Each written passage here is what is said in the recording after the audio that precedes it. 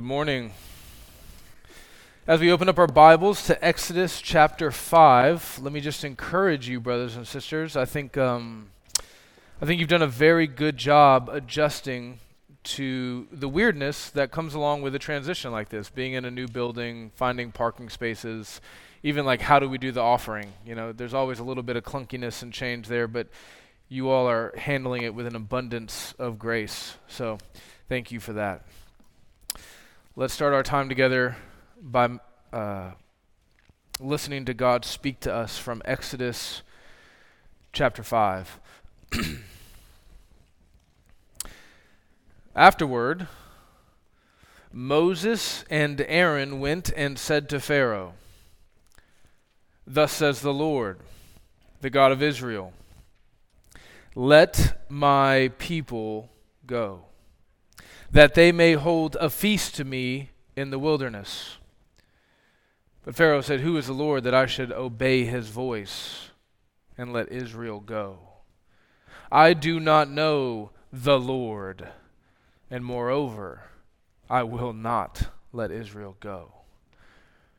And then they said, "The God of the Hebrews has met with us. Please let us go a 3 days' journey into the wilderness, that we may sacrifice to the Lord our God, lest he fall upon us with pestilence or with sword."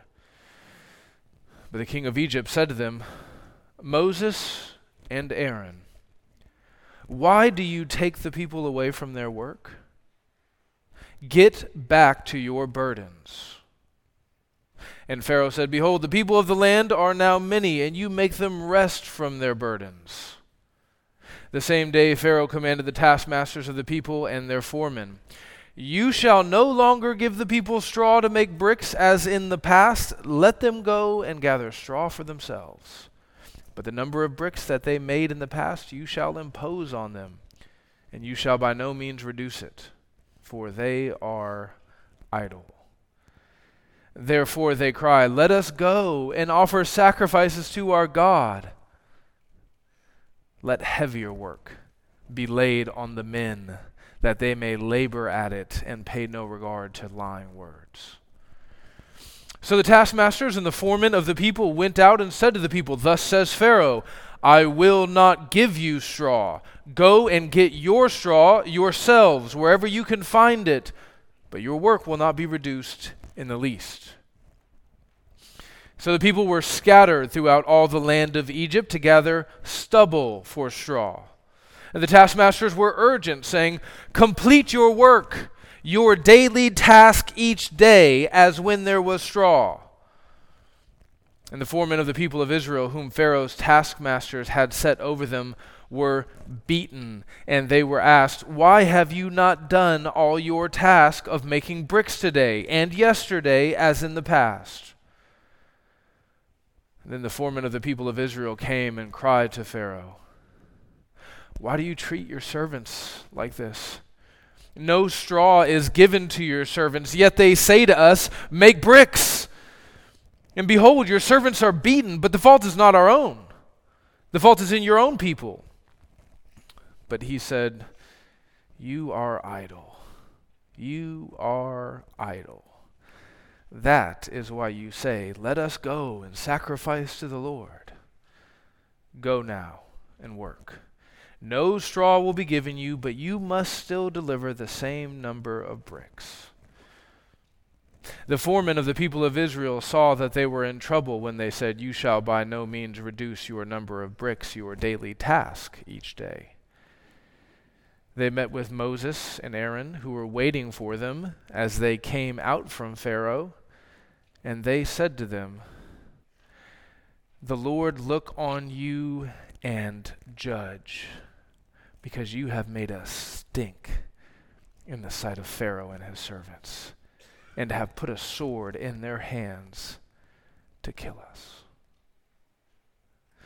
Then Moses turned to the Lord and said, "O Lord, why have you done evil to this people? Why did you ever send me? For since I came to Pharaoh to speak in your name, he has done evil to this people, and you have not delivered your people at all. This is God's holy, inspired, inerrant, and infallible word. Amen. Let's pray. Lord, we pray that you would give us eyes to see and ears to hear what your word has to say to us today about who you are, about who we are. We pray that you would help us to see clearly. Lord, calibrate our hearts to believe, to not doubt, but to trust in you, come what may in this life of sin. We pray this in the name of Jesus. Amen. So in last week's text, we saw Moses and Aaron gather the elders of Israel together, and when they did, they performed the signs and wonders of God. They spoke the words of God, and the end result was that the people of God responded by worshiping God. So far, so good. That was phase 1 of the mission. In this morning's text, phase 2 begins. Moses and Aaron must have an audience with Pharaoh. Now, gaining an audience with a king in the ancient world may not be as difficult as we might suppose due to our own political context. In our own political context, the idea that you could ever have a sit-down meeting with the president is just preposterous. It's just beyond unlikely.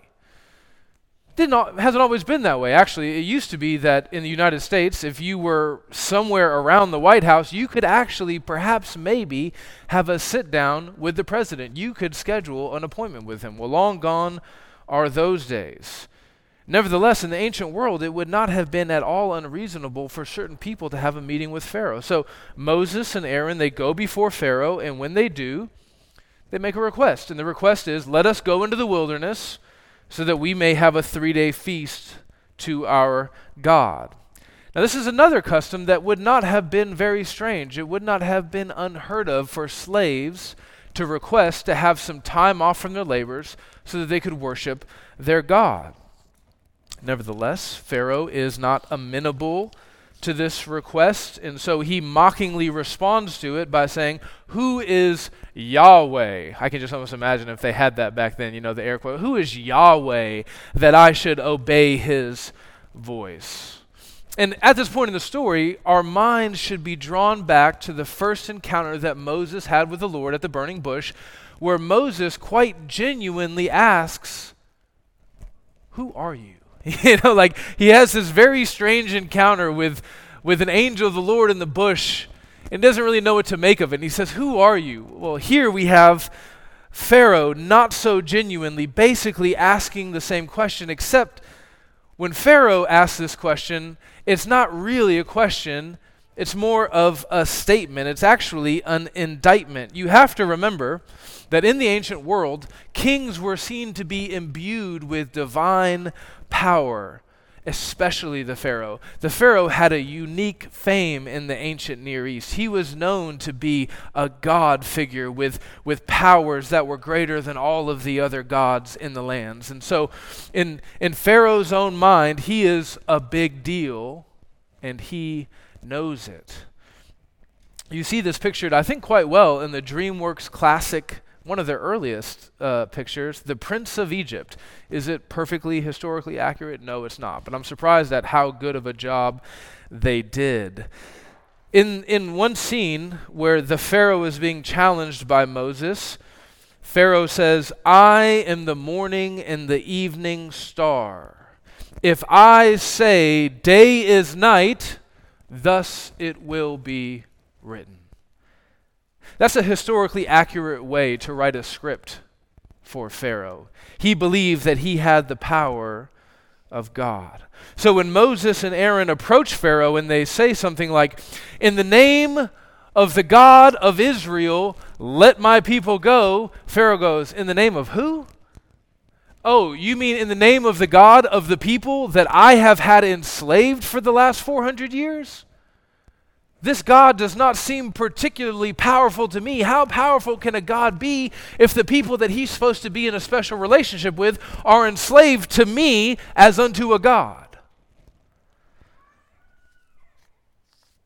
In verse 3, Moses responds to Pharaoh, and we begin to see evidence of Moses' doubt towards God. doubt in relation to God's promises, what we see is that Moses adds his own words to the message that God gave him to deliver to Pharaoh. He says, "Let us go, or else God will punish us." Now, what's crazy about that is God nowhere told Moses to say this.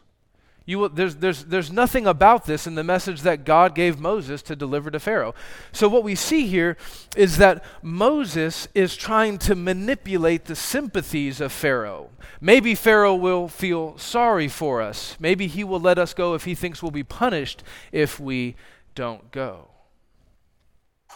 What we see here in this scenario, when Moses adds his own words to God's word, is that on some level, Moses must not believe that the word of God is sufficient for the task that he has been called to. On some level, Moses must not believe that God's word alone, and that word alone is significant. There's a reason why the Reformers had the 5 solas. All of them have an alone attached to them. Grace alone, through faith alone, in Christ alone. The Roman Catholic Church believes in salvation by grace. They believe in salvation by faith. It's when you add alone that the problem comes in. They would say, "Oh yes, we believe that God's word is sufficient to do God's work." But when you say that word sufficient, I don't think you mean what we mean when we say that word sufficient, because we say God's word alone is all that we need to accomplish our task. Moses must not believe that at some level, because he thinks he needs to manipulate the emotions and the sympathies of the Pharaoh in order to get him to do what God wants him to do. And brothers and sisters, how often do we foolishly think the same thing? How often do we feel like we need to decorate, adorn the gospel to get people to believe it? Do we need to spruce things up? Do we think we need to file down some of the sharper edges of the gospel? Do we feel like we need to add our own wisdom, our own creativity to God's word so that people will accept it and receive it? As we keep moving through the story, Pharaoh responds to Moses in exactly the way that God said he would. His heart is hardened. Now here's the thing. When your heart is already hostile towards the slaves in your power, but then God comes along and hardens your heart even more, things go from bad to worse. So Pharaoh responds to Moses and his request by increasing the people's burdens. He says, oh, you're worried about your people? Well, watch this. They're going to have to make the same amount of bricks, but I'm not going to give them any more straw. They have to come up with their own straw. They have to get it for themselves. Now, if you're not familiar with the craft of brick making, it's not super complicated. You basically need 3 things. You need clay, you need straw, and you need heat. Heat you can have from an oven, but in Egypt, you just get it from the sun. Clay, you have to kind of dig up out of the ground. You have to shape it and mold it. It's still not that complicated. Straw, on the other hand, needs to be grown. It needs to be cut. It needs to be gathered, so on and so forth. Bricks without straw are kind of like concrete without rebar or rock. It begins to crumble under pressure. Spencer Miller, correct me if I'm wrong on that after service. Or Adam. I think Adam. Yeah, one of you guys, let me know if I messed that up. Now this new arrangement that Pharaoh has put together for them, this is a major blow for the Israelites. Logistically speaking, this would have been a nightmare. Maybe not at first. It's possible that at first they would have had enough straw in storage that they wouldn't have really felt the effects of this immediately, but soon enough, as that straw begins to run out, as the supply chain begins to become disrupted by this new arrangement, they would have gotten desperate. And that's exactly what we see. In verse 12, we see that the people were scattered in their search for straw. They were scattered. One of the cool things that happens the more you read the Bible is that you begin to pick up on certain details, nuances. You start to see certain patterns. Certain words begin to emerge to you as very significant. And when that happens and you come to a passage like this and you see the word scatter, you understand that this word is actually loaded with significance. All throughout the Bible, the word scattered has very significant meaning. So for example, in Leviticus 26:33, God says, I will scatter you among the nations. Now he's speaking to his people there who are under the curse of disobedience for their lack of faithfulness to the covenant. In Genesis 6, the Tower of Babel causes the peoples of the earth to be scattered. The examples could be multiplied, but you get the point. When you come to this story in Exodus 6 and you see that things are going from bad to worse, and then you read that the people are being scattered, you understand that something significant is happening here. Another word that's significant in this story is it says that the people began to gather stubble for straw. This detail reminds me of the siege of Stalingrad in World War II, where things got so bad for the people in that city that they started cutting the leather off of their boots and trying to cook it for food. They began to add sawdust to their soup to stave off their starvation. This is the direction that the Israelites are heading in. They are digging through the land, looking for anything that could possibly pass for straw that they could add to the bricks. What's really interesting about this part of the story is the reasoning that Pharaoh employs for this new arrangement. He says, listen, you guys are just being lazy, okay? Oh, you want a holiday? You're just looking for an excuse to be idle. So here's what I'm going to do. I'm going to give you so much work. I'm going to make things so hard for you that you won't have time to think of any crazy ideas like going out on a 3-day weekend. You're going to be so busy and so tired, you won't even have time to think about taking a trip into the desert.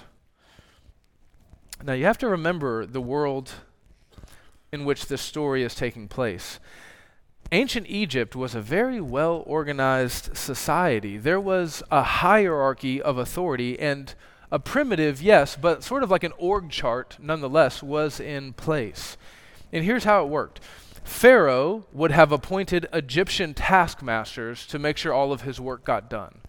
Those taskmasters would have appointed Hebrew foremen among the slaves to make sure that their work got done. And then these foremen would have led the slaves in doing the actual manual labor. Now, when I was in the military, we used to have a saying, poop rolls downhill. You ever heard that? We didn't say poop. Poop rolls downhill. And I think that that's what we find in verse 14. Moses tells us that the Hebrew foremen were being beaten by their Egyptian taskmasters for not meeting the quota. Now you might say to that, well, it's not fair. If you were to say that to the taskmasters, they would say, that's not my problem. It's not my problem that you don't have enough straw. Here's the task. Figure out a way to get it done. Stop complaining and get back to work. All this time complaining, you could have been out looking for straw. Well, eventually things get bad enough that the foremen go above their taskmasters' heads and they make their appeal, probably through a representative, to Pharaoh himself. And when they get an audience with Pharaoh, they say exactly what you would expect someone in this situation to say. They say, this isn't fair. You're asking me to make bricks without the materials. This is literally not possible. A reasonable king in this situation would say, you know, that's right. I got angry. Moses and Aaron really just got under my skin. I kind of acted out of my anger, and I gave a command that's really not possible to fulfill. So here's what we're gonna do. I'm gonna undo that. I'm gonna give you the straw, because really what matters most to me as your king is that this kingdom is built. I want you to have straw to make the bricks, because I want the bricks to be used in the building of the buildings, because all of that will redound to the glory of my name. That's what a reasonable king would say. But Pharaoh is not being reasonable, and he responds to them exactly like you would expect him to respond if his heart was in fact growing harder. He says, stop being lazy, get back to work. The beatings will commence until the production improves. And then something really interesting happens. In verse 20, we see that apparently Moses and Aaron are waiting in the wings in the palace to find out how this meeting goes between the taskmasters and Pharaoh. And so as the taskmasters come out and Moses and Aaron are there in the hallway, they want to know, how did it go? They say, what's the deal? What did Pharaoh say? Is he going to relent? And the foreman, not the taskmasters, the foreman, they unload on Moses and Aaron. They say, why have you done this to us? You just had to go and instigate things, didn't you? You just had to stir the hornet's nest. They were already looking for an excuse to kill us, and you just put the sword in their hands. So, I hope you're happy, because guess what? We're all going to die now. And this takes us to the climax of the story. We find Moses wounded, fearful, anxious, doubting. And then he goes to God and he says, why are you doing this? Why are you doing this to me? Why are you doing this to your people? You were supposed to deliver us, and you're not delivering us at all. So here's the main thing I want you to see this morning, and everything in this story has been kind of leading us up to this point.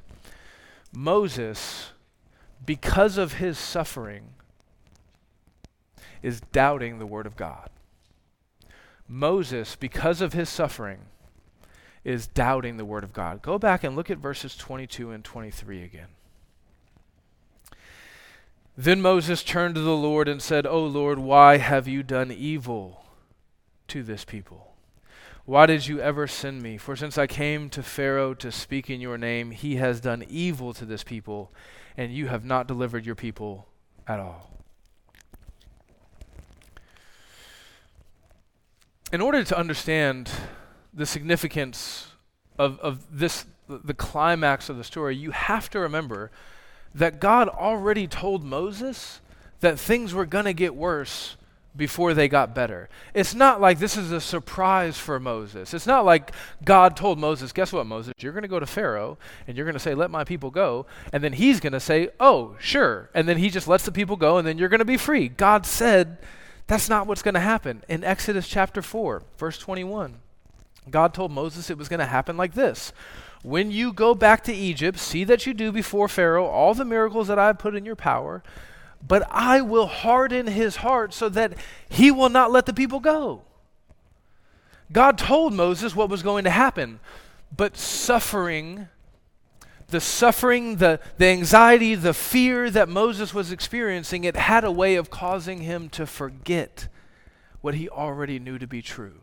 It caused him to forget what God had already told him. The very thing that he was acting on in faith when he went to Pharaoh, he's forgetting it because of his suffering. And this is common. This is common in our own experience, but it's also common throughout the whole Bible. Think about the book of Hebrews. The book of Hebrews is a letter that's written to Jewish Christians who are suffering terrible persecution for their faith in Christ. And as things go from bad to worse for these Jewish Christians, they begin to consider going back to Judaism. They think about going back to the law, going back to the old ways. Their suffering was causing them to forget the promises of the gospel. So, what does the author of Hebrews do? He writes them this letter, which many commentators believe is actually a sermon. I actually think it's a sermon. And he says, guys, listen. Don't let your suffering blind you to the promise of the gospel. If you want to go back to Judaism, you have to know that there's nothing back there for you because all of it was pointing forward to Christ. You go back to the temple, guess what? There is no temple. Christ is the temple. You can go back to the sacrificial system if you want, but it's not going to do you any good. You can slaughter bulls and lambs and goats day in and day out for the rest of your life, but all of that was really pointing forward to Jesus, the final sacrifice. There's no priesthood anymore. He is our great high priest. Don't let your suffering blind you to these gospel truths. Instead, and this is the way he ends the letter, focus on Jesus. Set your eyes on Jesus, who for the joy set before him faithfully endured suffering. You can take another New Testament example, John the Baptist. John the Baptist is quite a significant character in the story of salvation. He was the forerunner of Jesus. He was a prophet that boldly proclaimed the coming of Jesus as the long-awaited Christ. I mean, think about what he experienced. He baptized the Lord Jesus in the River Jordan. He heard the words of God the Father speaking down from heaven. This is my Son with whom I am well pleased. He saw the Holy Spirit descend like a dove on Jesus. This dude should be rooted firmly in his faith. But then suffering came. In Matthew 11, we find that John is in prison, soon to be beheaded. And in John's imprisonment, he begins to doubt. Listen, Matthew chapter 11.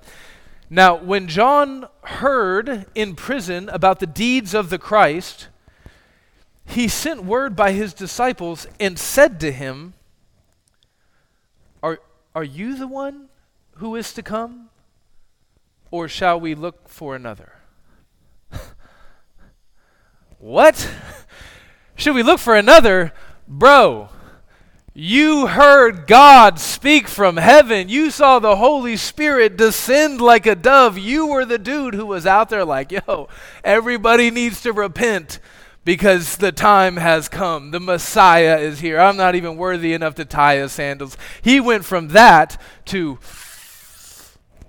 did I miss something? Are you the one? Or am I pointing forward to you and then you're going to point forward to someone else? What am I missing here? John the Baptist. What caused that? It was his suffering and the prospect of even greater suffering. Or you could just think about the disciples in general. You can think about Peter in particular, who kind of serves as a picture of all of the weakness of the disciples combined. Under normal circumstances, the disciples seemed to be full of faith, right? Everyone abandons Jesus. Jesus turns around and he goes, "Are you guys going to leave me too?" Peter says, "Where are we going to go? You alone have the words of life." That's the right answer, Peter. Good job, buddy. Or, even if everyone else denies you, Lord, I never will. That's what I'm talking about, right? That's what we want. But then the story unfolds. The soldiers come. The beatings commence. The crosses go up, and faith seems to forget itself. And Peter, along with all the other disciples, scatter.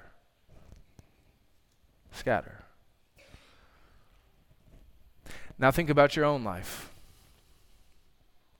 I know that very often we are strong, we are firm. If everyone else denies you, Lord, I never will. Where else are we going to go, Lord? You alone have the words of life.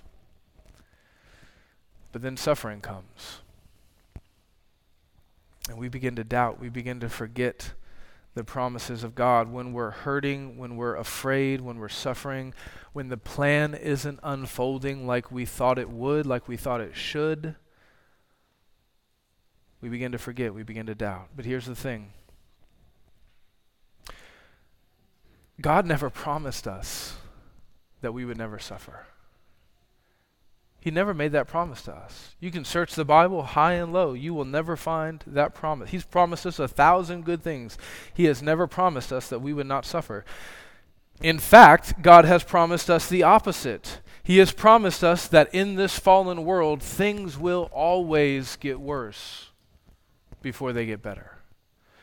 He has told us quite clearly that the night is always darkest before the dawn. He's told us that the desert has to come before the promised land, right?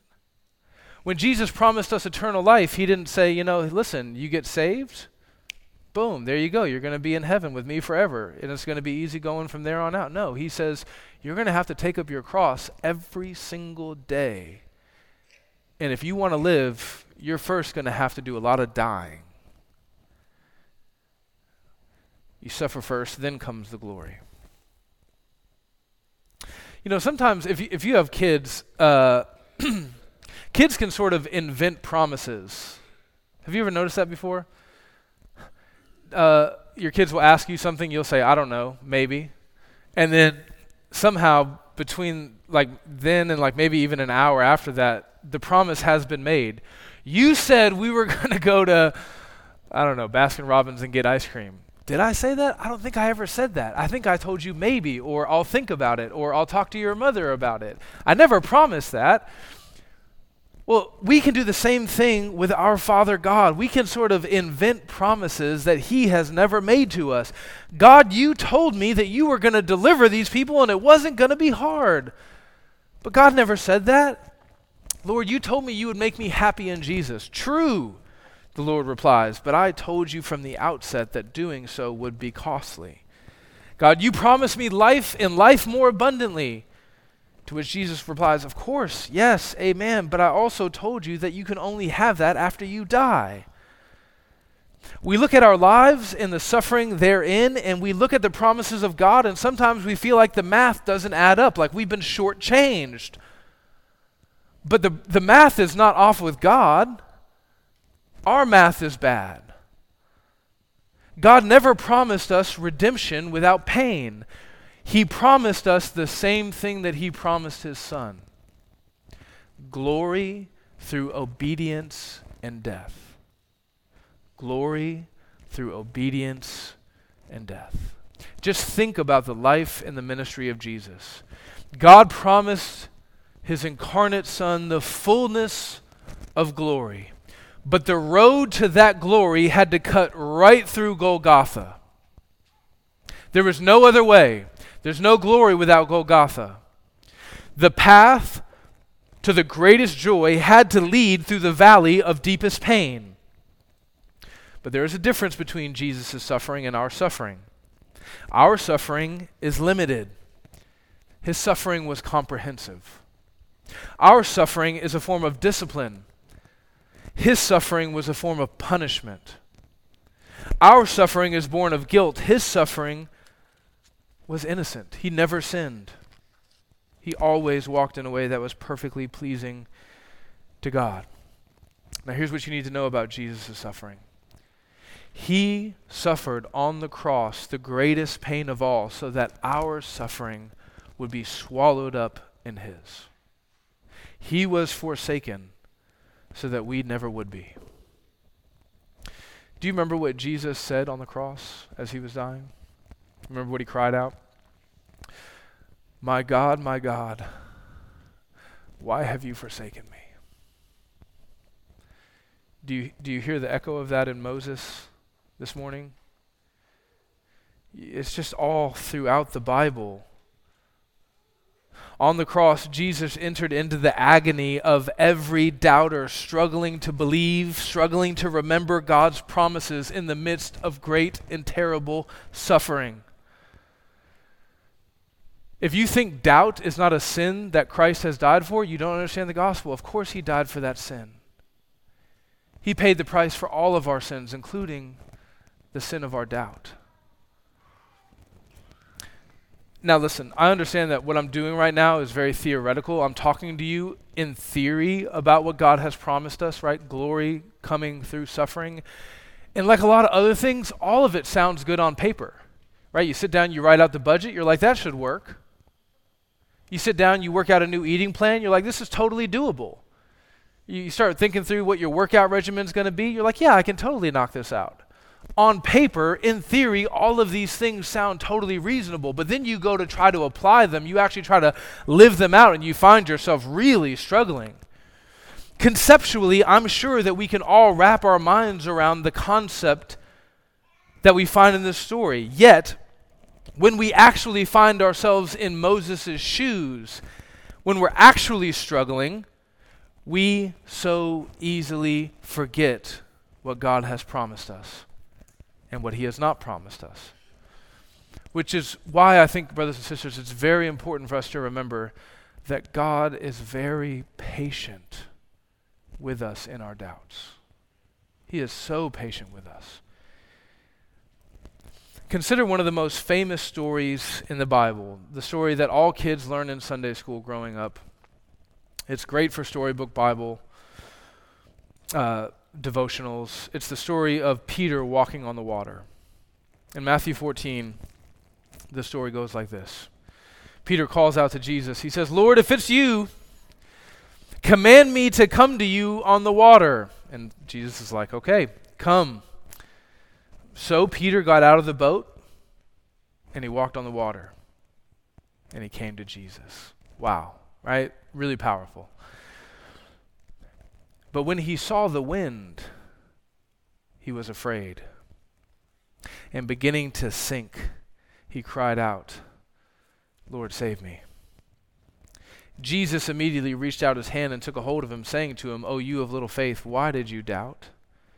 And when they got into the boat, the wind ceased. What you see in the story is that Peter started off so confident, right?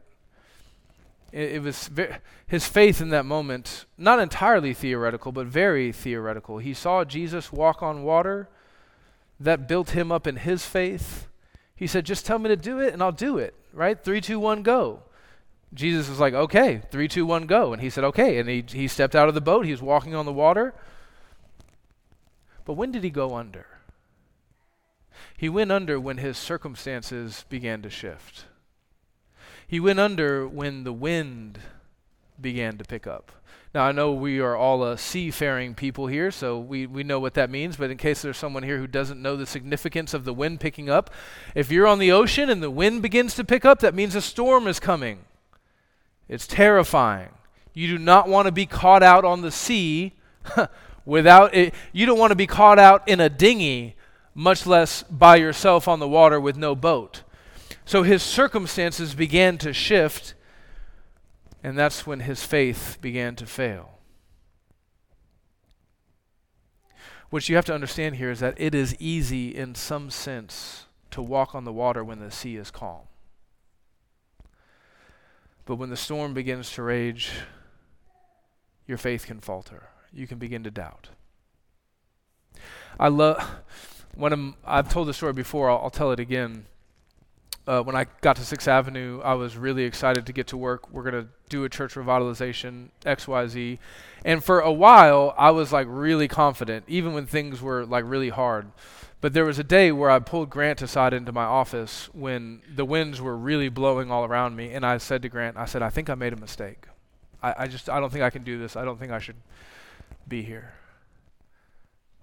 Nothing at all had really changed in the promises of God in that moment. The gospel had not changed. God's character hadn't changed. Things were just getting harder. The circumstances were getting scarier. And so my faith in what God had called us to in this church was beginning to falter. I love that in this story, Jesus asks Peter a question.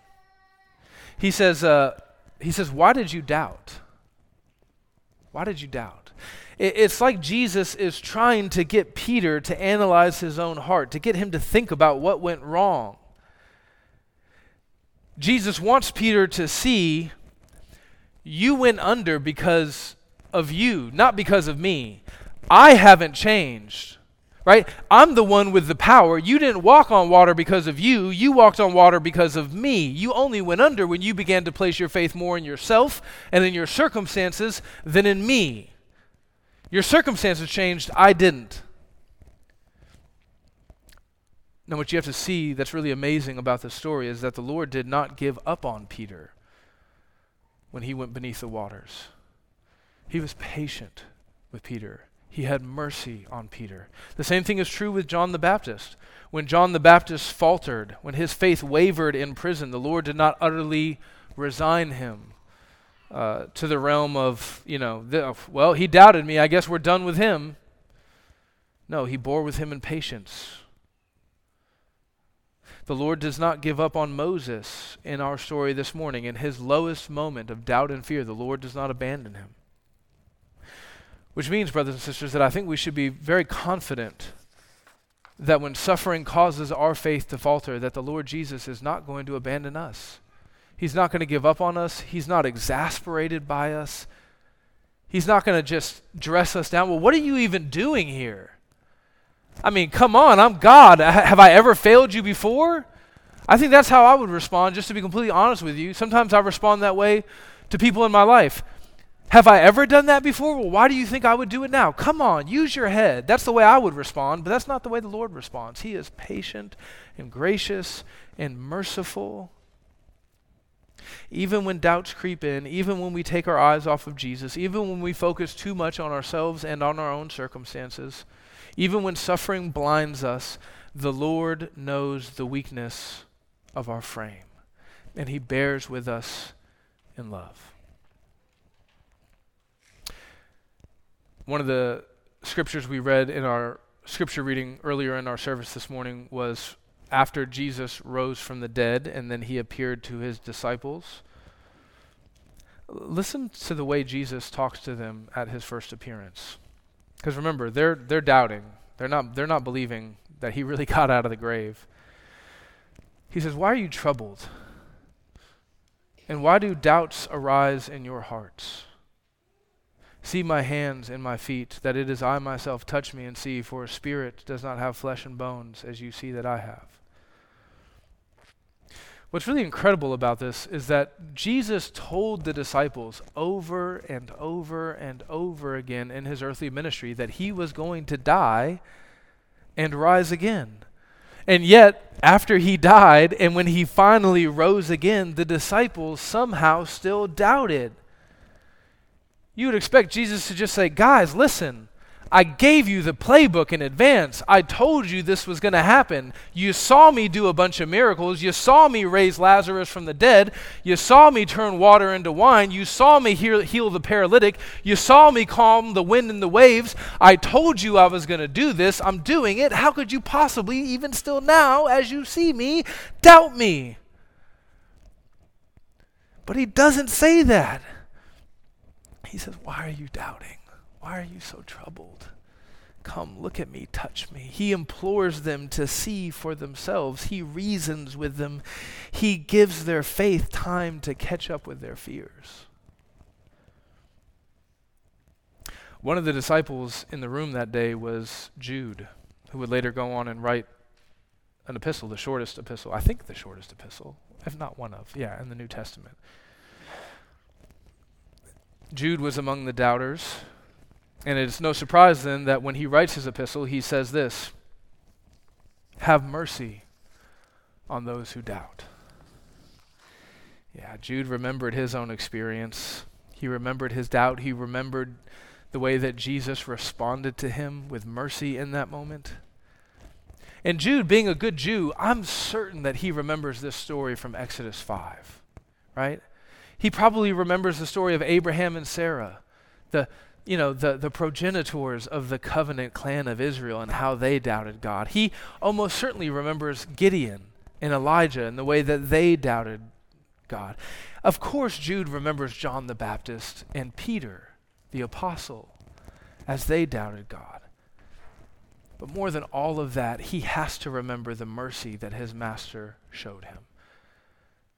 And so you should remember that too. In the same way that God has been merciful and gracious towards you in your lowest, weakest moments, you should be merciful towards those who struggle with doubt. You should be patient. You should be forgiving. You should walk with them as they struggle. You should also invite them in, have conversations with them. There's a wrong way that you can respond to what I'm saying here, and I want to make sure that I get out ahead of it. I want to make sure that this morning or any other morning that you don't misapply this principle of showing mercy to doubters. So listen carefully. Doubt is never a virtue. We live in an age somehow where Christians go online and they love to tout their doubt. They love to brag about their doubt. They love to show off their doubt. It is a kind of exhibition for them. They love to talk about their doubt as if it's a virtue. Friends, doubt is never a virtue. Disbelieving the promises of God is never a good thing. You will never glorify God in your doubt. When my children come to me and say, "Dad, I just don't believe you're going to give me what I need today," I am never glorified by that. God is never glorified by our disbelief. Listen to me. If you're a note taker, write this down and underline it. Doubt is always a sin. Always. Without exception. Suffering, yes, there are tons of reasons why we may more easily fall into that sin, but it's always a sin. Which is why God is merciful towards us in our doubt. He shows mercy towards us in our sin. When John the Baptist doubted Jesus, Jesus did not merely respond like this. He didn't say, John, I get it. Times are hard. You're confused. You're in jail. Suffering can do this to us. Don't worry about it. Sometimes we just have to live with our doubts. Now, what did he do? He told John's disciples to go back to him and share evidence with him to strengthen his faith. He says this, "Tell John all that you hear and see. The blind receive their sight. The lame walk. Lepers are cleansed. The deaf hear. The dead are raised up. The poor have heard the good news preached to them." In other words, Jesus gives John a reason to doubt his doubts. He calls him to examine his doubts in light of greater evidence that Jesus is presenting in his life and ministry. When Peter doubted Jesus on the sea, Jesus did not just say, buddy, I get it. Yeah, wind and waves, it's all scary. No, he did in fact rebuke Peter. He said, "Oh, you of little faith." Now, to be fair, that is a fairly mild, gentle rebuke, but it is a rebuke nonetheless. In Exodus 6, right after, so we're in Exodus 5 this morning. In Exodus 6, the next chapter, God responds to Moses' doubts like this. "Now, Moses, you shall see what I will do to Pharaoh." You see that? I'm going to give you evidence, counter evidence to your doubts. You're going to see what I will do to Pharaoh, for with a strong hand he will send them out, and with a strong hand he will drive them out of his land. So this is the last thing I want us to consider together this morning. I think that one of the main reasons why God allows us to wander into the darkness of doubt is so that he can show off the radiance of his glory against the backdrop of our weakness. Right? God is always going to be glorified when he does his works. But there's something about a black backdrop that makes his light shine even brighter. You can think about that in other ways too, theologically. So for example, in Romans chapter 9, one of the reasons why Paul says that God allows the reprobate to suffer his wrath in hell is so that when we come into his grace in heaven, it is against the backdrop of that wrath that his grace will shine all the brighter. In the same way, God allows us, even as believers, sometimes to wander into weakness, to wander into doubt, so that we will really, truly see, behold, the significance of his powerful hand at work in our lives. You can even do a little thought experiment to help you understand this a little bit better. If I gave you $100, you would probably appreciate it. Maybe you'd appreciate it less than you appreciated it a year ago. Inflation is a beast. But you would appreciate it. But if you weren't really in need, If like your bills are getting paid, you got a little disposable income every month, $100 would probably not blow you away. But if you were down to your last penny and I gave you the same amount of money, the glory of the gift would be magnified to a significantly greater degree. That's kind of what we see here in Exodus 5. The signs and wonders of God in Exodus 6 are going to shine all the more brightly in light of the doubt that we see in Moses here in chapter 5. Sometimes in our lives of comfort and relative ease, God allows us to endure suffering and confusion and doubt so that at just the right time, he can step in and get the maximum amount of glory. Think about that in the story of Lazarus. You remember the messenger comes to Jesus and says, your friend whom you love, Lazarus, is dying. And Jesus says, great, I'll be there in a few days. He could have left. He could have gotten there. He could have saved Lazarus' life. But he planned things out in such a way that he did not show up until Lazarus was in the grave for 3 days. Why did he do it that way? Because he wanted the power of his resurrection glory to shine all the more brightly against the backdrop of him being in the grave for 3 whole days. This is what God does. He always orchestrates events. He always predestines history. He always sets up our lives in such a way so that when he shows up on the scene and exerts his power as God, he receives the maximum amount of glory. So as we close our time together, I want us to quickly revisit the story of Peter. When Peter's faith failed, he sank down into the waters of death. But then he did something incredible. Do you remember what he did? He cried out to Jesus for salvation. He didn't think about it. He didn't pontificate. He didn't come up with a plan. There was no time to think. Whatever was in him had to instinctively come up out of him. And he cried out, "Lord, save me." And then Matthew tells us that Jesus immediately reached out his hand and took a hold of him. Listen, some of you are in a fight for your life with doubt, and you are handling it the exact wrong way. You're doing everything in your own power. You're trusting in your own reason. You're trying to come up with your own plan. You're trying to move by your own strength. You're trying to get your heart to do all the work on its own, but your heart isn't built for that kind of stress, for that kind of workload. What you should be doing if you're struggling with doubt because of suffering is just crying out desperately, immediately, reflexively, "Lord Jesus, save me. I can't do this. I'm going down under the waters of death. I'm going to die. Please come take me by your powerful hand." Nobody has ever sincerely prayed that prayer and not been rescued by Jesus. Nobody.